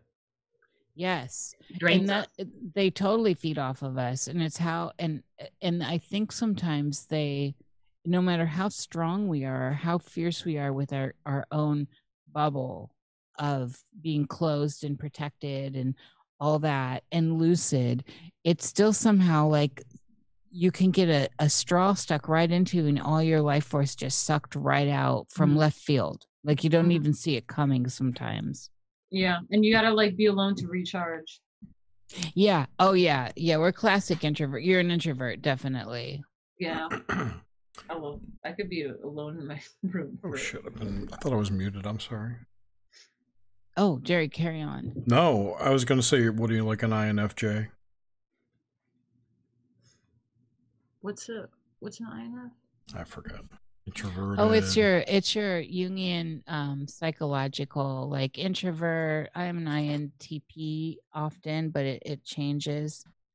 So it's like the Myers-Briggs or Kiersey. Myers-Briggs. Yeah, well, I mean, that makes sense. I also have really bad stage anxiety, so that would make sense. Because I care so much about like what the audience would like perceives me, and like it stresses me out, and I just like, introverted, intuitive, feeling, and judging. Yeah. Well, that you have to take those tests are kind of long, but anyway, so with that idea, so we're talking about death in conjunction with as a state of consciousness, with the waking life as a state of consciousness, and then layering in the dreamscape as a state of consciousness, and then also memory is a state of consciousness. Mm-hmm. And so we start traversing the idea of just those 4 points, right? Mm-hmm. And it's hard to understand, again, memory. So we haven't introduced the idea of memory, except for just getting the foundation of who you are. But the idea of memory alone is so shaky. Like if we didn't have documentation, how would we know any of it existed? Yeah. Well, they also have a lot of those tests. I mean, as an artist, like an actual fine artist, if you're drawing or painting something, like even something as simple as like an apple, which I happen to be very good at drawing apples. And it's actually really impressive. But yeah, it's you have an idea in your head what you think it looks like. And then there's the reality, which is why still lives are a thing in art, even for a fruit, a bowl of fruit or something, because to be able to really see how light hits something and how shadows are placed is different than your memory. So it's always going to look shitty if it's like kind of from memory of sorts, you know?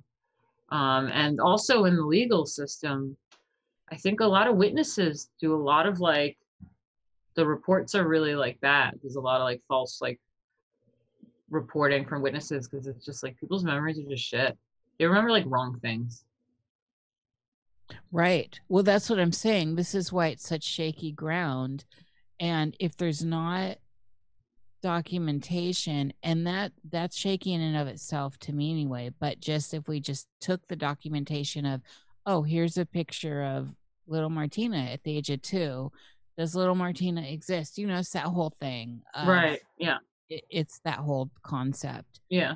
And so what I'm getting at with that is in the idea that we call this waking life the reality, and your one life that you're in, it's your Martina reality, but you can't really remember a lot of stuff when you go back too far. And sometimes I can't even remember stuff from yesterday. Like it all kind of bleeds in, although the memory, my vivid memories are my vivid memories. Well, that's the thing about also the dream thing, going back to the dreams, where it's like they would say as like exercise, as another exercise, is to practice being lucid in your daytime. So that means like not functioning on like autopilot. Right. And that's also what alchemy does. It's about being present, you know, or Buddhism or whatever. It's like being present. And we can all do it like right now, where suddenly time slows down and we're really aware of our surroundings. Yes. You know, and like everything is really good. That's what being on stage is like too. And it's just like you just become so present. You're you know, that is when your memory is really good. And so it's something about practicing this like spirituality, whatever, inner self, whatever stuff, this like, you know, high level vibration stuff, is constantly remembering to be in that state of lucidity, you know? And it's like, that's what you gotta, that's the aim. Constantly remember to get lucid in real life, because we constantly slip into autopilot just like our lucid dreaming. Right. Well, this is the thing about the cycles. And then we can rev that out real big, like the cycles of the eons, right? From Pisces to Aquarius. I mean, we can just push it way, it's a fractal. It's fractalizing or mirroring out. But we still get caught in the idea. And this is the thing why it always feels to me like we're caught here with this waking life. This is the real. This is the true. And yet I was a 6-year-old trying to tie my shoe, right? And that was the real and true. And then, well, was I in the 1890s trying to tie my shoe? Was that the real and the true? And there I was in that dream, remembering that I was in a dream. You know, like this idea just keeps like spiraling in on itself. And it makes me question, why do we actually subscribe to the ideas that this is real? Why do we tell ourselves this is real? I just wonder, I'm just throwing this out, these are just questions, like, what if everyone in the world all at once decided to do something in synchronicity, synced up, like the whole world? I'm talking about every conscious person, or you know, every soul at least, did something to bring in an act of lucidity. And I know that the Sufis try to do this, and one of the most amazing experiences I've ever had was Sufi dancing while on LSD. Was amazing. Oh my God. It was unbelievable. But you know, this, where I felt like I was a part, you know, they do it in those big circles. There's several circles, and it's amazing. I don't even know how to describe how amazing that is.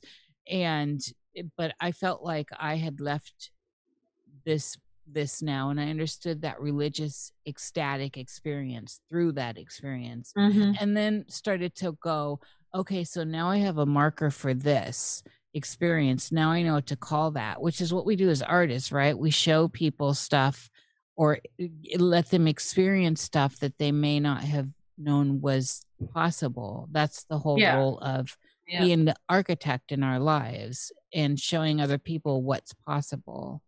So why is it we're stuck in this mire? Why are we down here in the Catherine wheel? Why do people rule over us?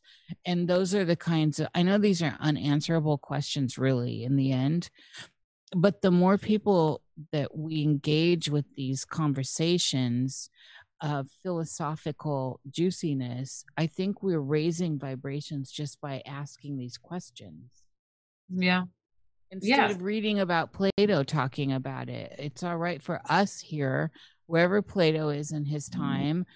It's, you know, that's great, but we need to have our time too. And this is apparently a time where we're conscious, where we can talk about these things, and somehow we're going to elevate ourselves by the idea of opening our minds. Don't you think?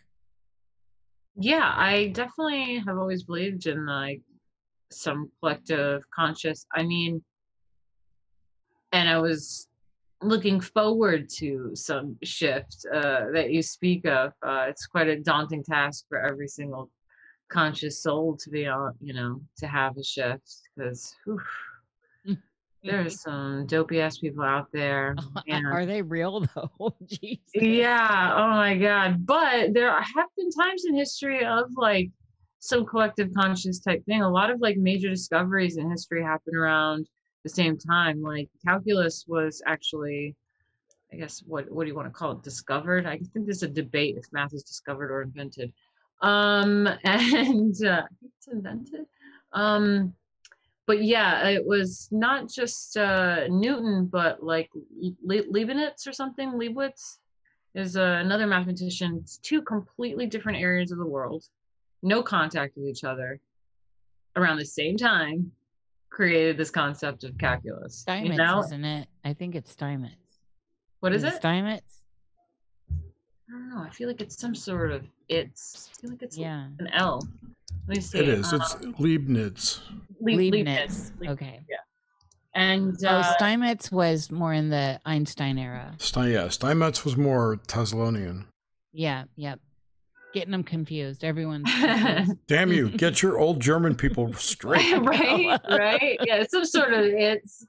But yeah, no. I mean, this happens quite a few times where, oh God, all this noise. I'm so sorry.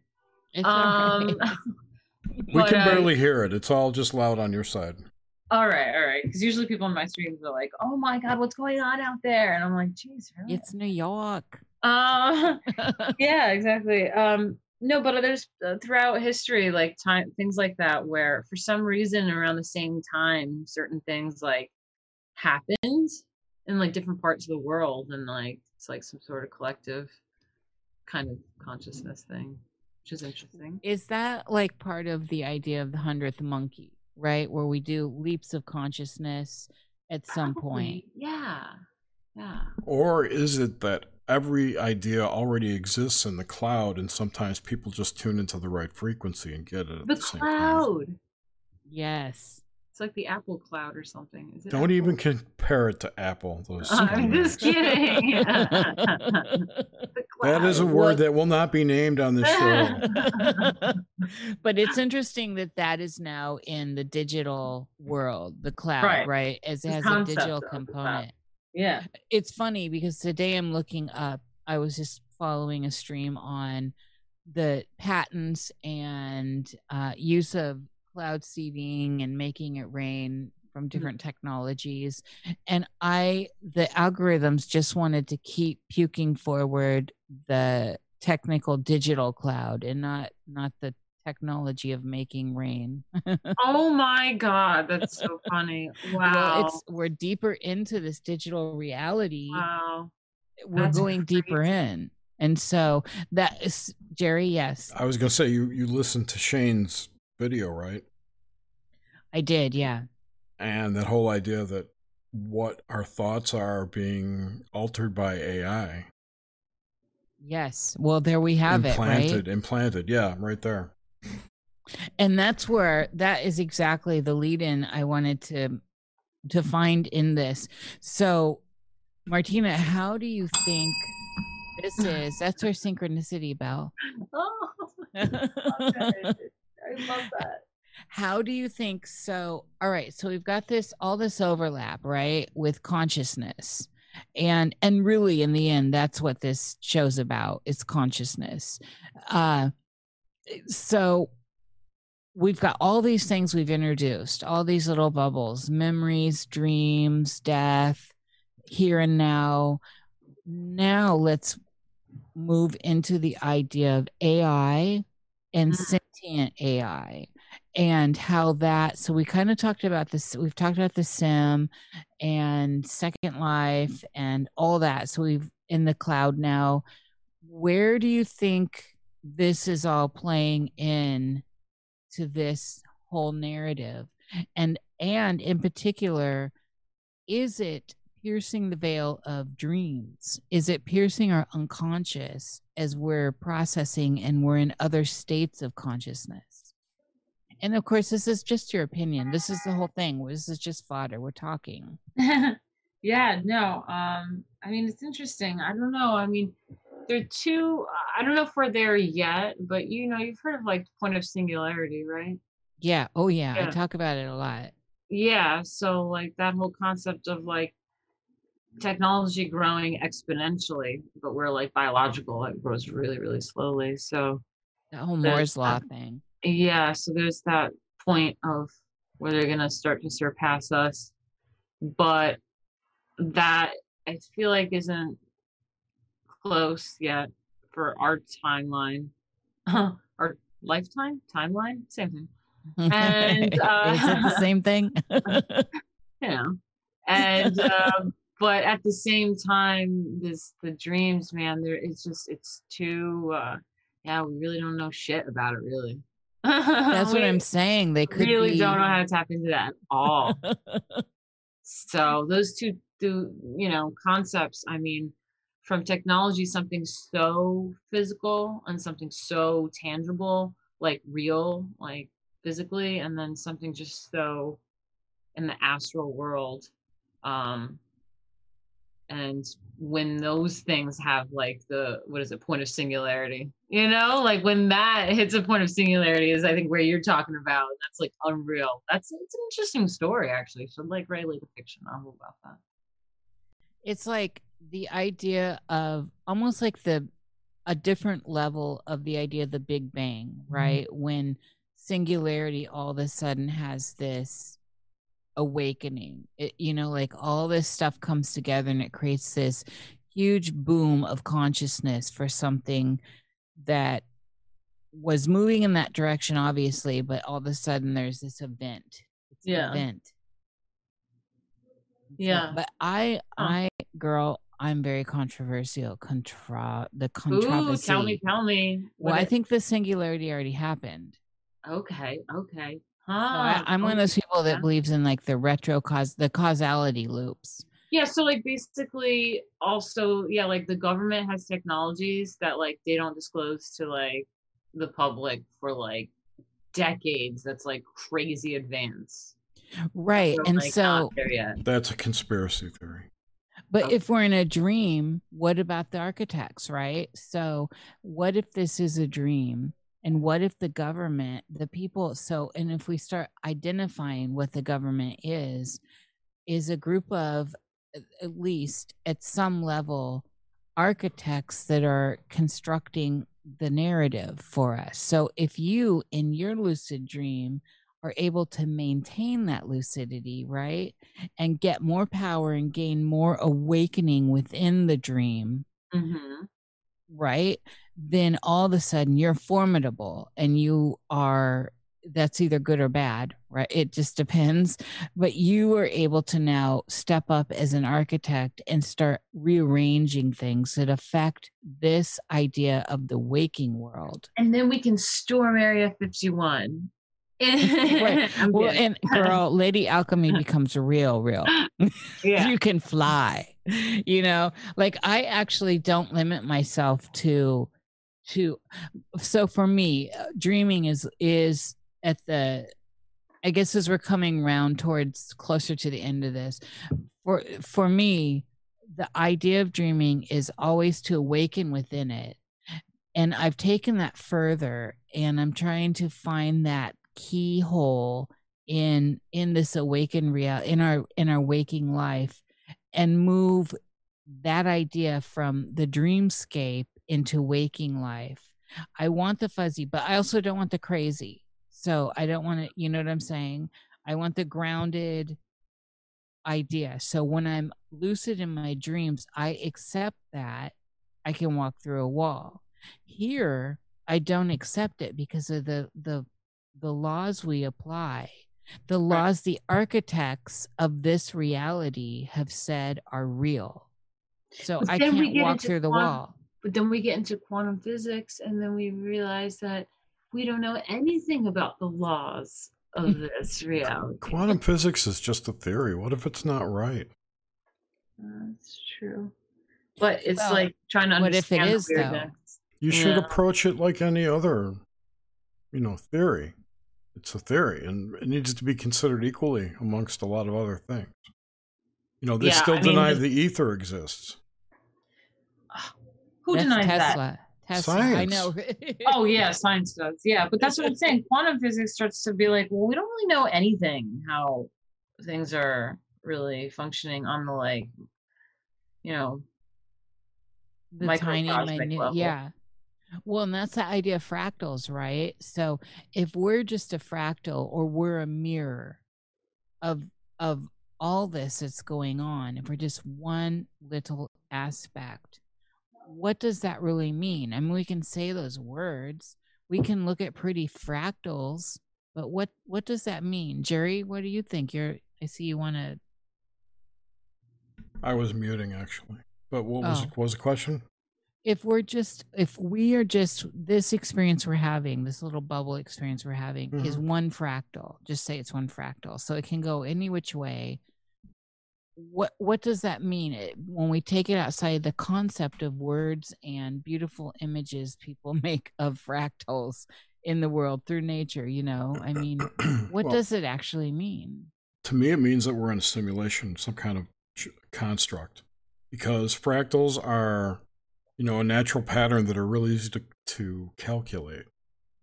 They're simple to calculate. So if I was designing a program to house consciousnesses, I would use as many natural patterns that I could that were easy to code,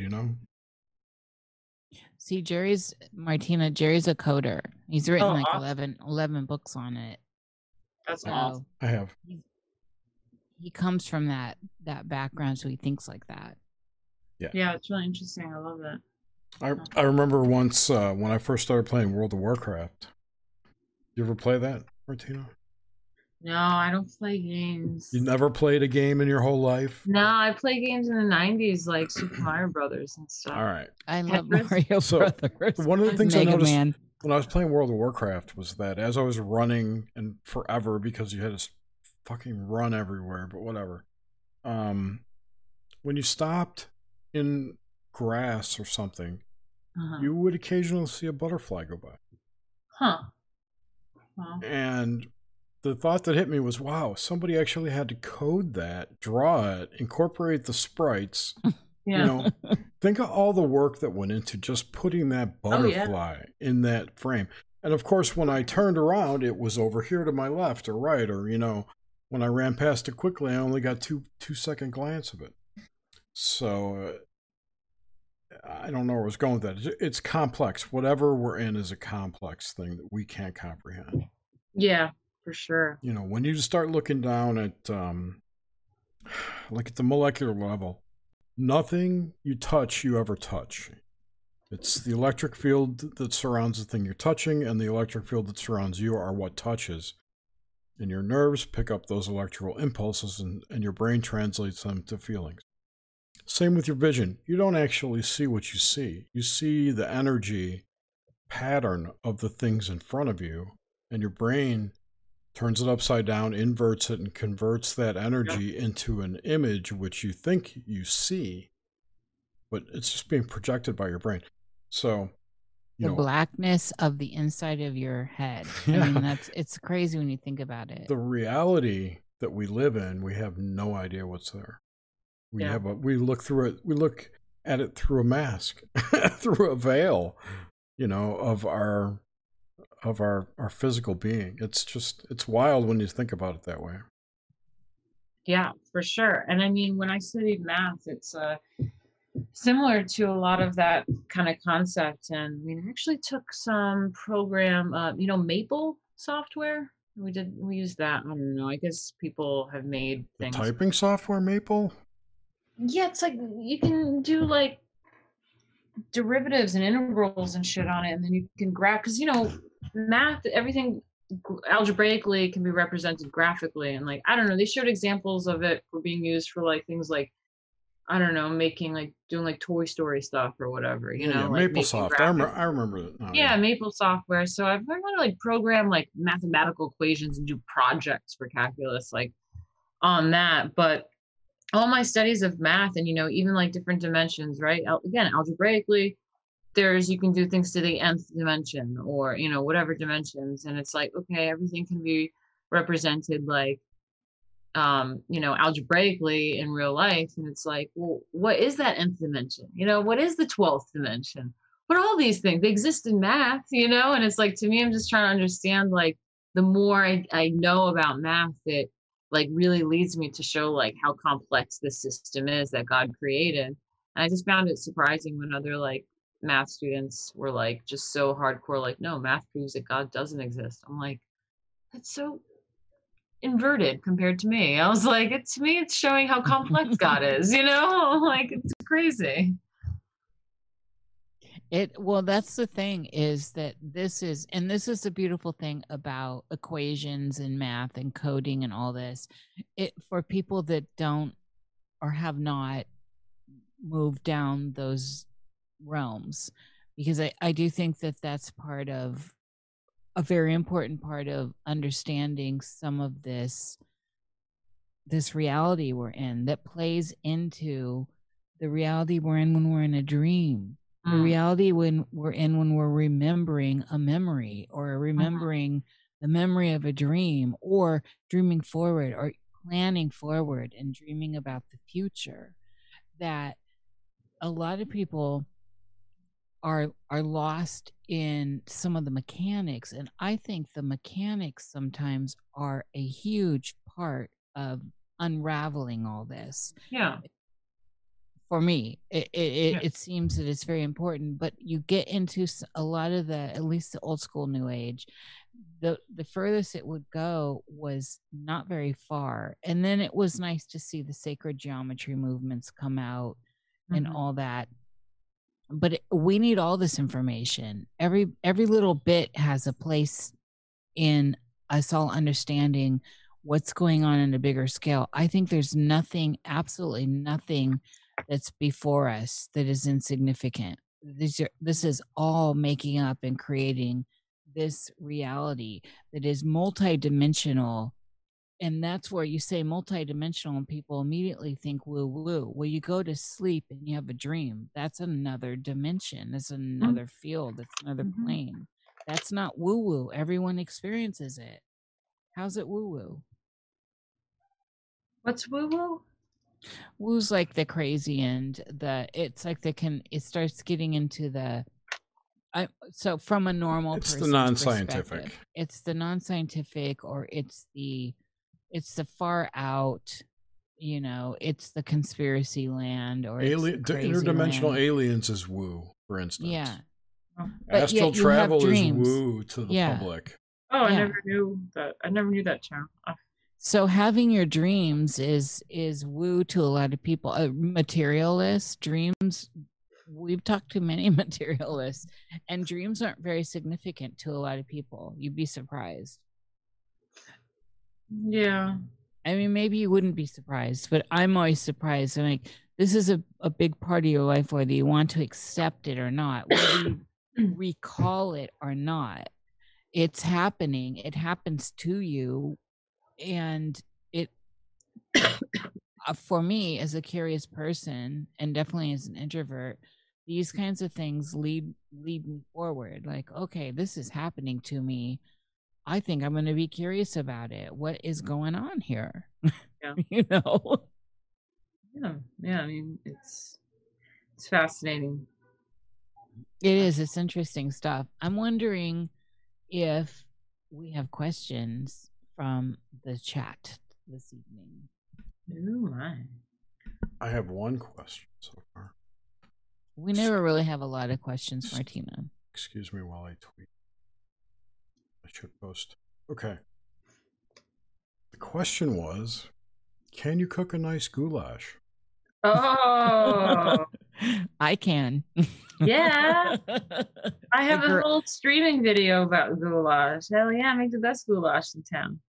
My grandma made the best goulash. Oh yeah? Yeah, no, that's what they I don't think I've ever had goulash. Really? Yeah, no, we do that in my family for some reason. During like the holidays, they love it. Oh yeah. Goulash is good. It's classic. I make a Hungarian goulash. It's nice and, you know, meaty and stewy. Paprika with some spice up in there. Yeah. It's good. That's the only question. That's funny. That's the only question. Yeah, no, I have a stream on my YouTube channel. It's, you know, just, so talk about yourself. Talk about yourself. Talk about myself. Go ahead and plug. Let's hear the plugs. Yeah, no, I have my goulash stream if you want to check it out on YouTube. It's youtube.com/Martina Markota TV, MartinaMarkota TV. Yeah, same with the social medias and stuff. I'm surprised I don't see my crew in the chat really. So this is mostly your people. So hit me up if you don't know who I am. And I pretty much provide a lot of like artsy, cultural kind of content. History. Yeah, art history on YouTube, art history. And we also do etiquette. You know, Emily Post. She's the leading author on American etiquette. Her book was published in 1922. And it's just some really interesting stuff in there. You know, it like takes you back to like the turn of the century and just some of their customs and what goes on, and it's just always really interesting stuff. And it's kind of nice to go back to that. Your peeps are all here. They're just lurking. Okay. All right. Hey guys, thanks for coming by. I thought this was a really fun little chat. I definitely want to promote it again. Hopefully people go back to re-listen to it. Oh yeah, tomorrow, right? It's gonna post online. No, it's online right now. This is a live show. Oh right, no, but I think you have the podcast, right? Yeah, I stripped the audio. I'll peel the audio off, and that'll go out as a podcast tomorrow. Awesome, cool. Yeah, no, because it's a really fun chat. I think like the whole dream thing was really fun. You guys should come on my channel maybe, and we can do the same thing. I don't know if that'd be allowed. Thank you so much, though. I'm kidding. We'll definitely come on anytime. Well, of course, we love to come and chit chat. I love that you said yes and entertained all this kind of philosophical headiness that there are no answers for. It frustrates some people. It excites others. But it's a total escape from the nastiness of reality right now. Yeah, I know, right? It's true. Yeah. And I just adore your work. I'm so glad it's still out there. I'm so glad the stuff you have moving forward is going to happen. And just keep pushing, sister. Keep pushing. Thank you. That means a lot. Thanks. You're rocking it. You always rock it. And the rest is just dust in the wind. Are you going to be live later tonight? Me? Yeah. I don't know. I was thinking about it. You should. You got like the eyelashes on and everything. A few people asked in chat. That's why. So, okay. Well, thanks so much for coming on the show. It was great talking to you. Great to meet you. Thank you so much. And all of those links you talked about are in the show description and show notes on Discord. And thank you, everyone, for listening. Thank you, Nish. Thank you, Jerry. Be sure. Oh, I did want to say, if you're not a subscriber to our YouTube channel, please subscribe, because YouTube is changing the rules, and videos that are marked age they're going to start age restricting videos soon, and you won't see our videos like in your feed unless you are subscribed to the channel. So just FYI there. I'm really enjoying that brand new tube, by the way. Just saying. The what? It's called Brand New Tube. Never heard of it. And I keep trying them all out. DLive, BitChute, just everything that comes through. I get on and try, but Brand New Tube I'm enjoying it just because it's the same UI basically. Cool. I will check it out. Who do we have next week? Next week we have Stacy Jewell from the Bejeweled podcast. She's a host of that. Okay, excellent. And then the week after that, we've got Alex Stein coming back for Nox Mente. We love some Alex. Alex is so great. And okay, yes. So that next week is an Obelisk. No. Is that a Nox Mente too? Yeah, I don't have any Obelisks scheduled. We have to talk about scheduling. I've run out of people again. Oh Lord. There's so many people. The 14th, we'll talk about the 14th will be an Obelisk, and I think I don't know who it's going to be, but I'm going to try and get Thomas Sheridan to come on. Oh, cool. We haven't had Sheridan for a while. And if not, I'm going to try and hit up Joseph P. Farrell again, see if he'll come on. So. Excellent. All right. All right. Thank you, everyone that I can't see in the chat because I'm not there watching. All right, everybody. Have a great night. Bye. We will talk to you next week.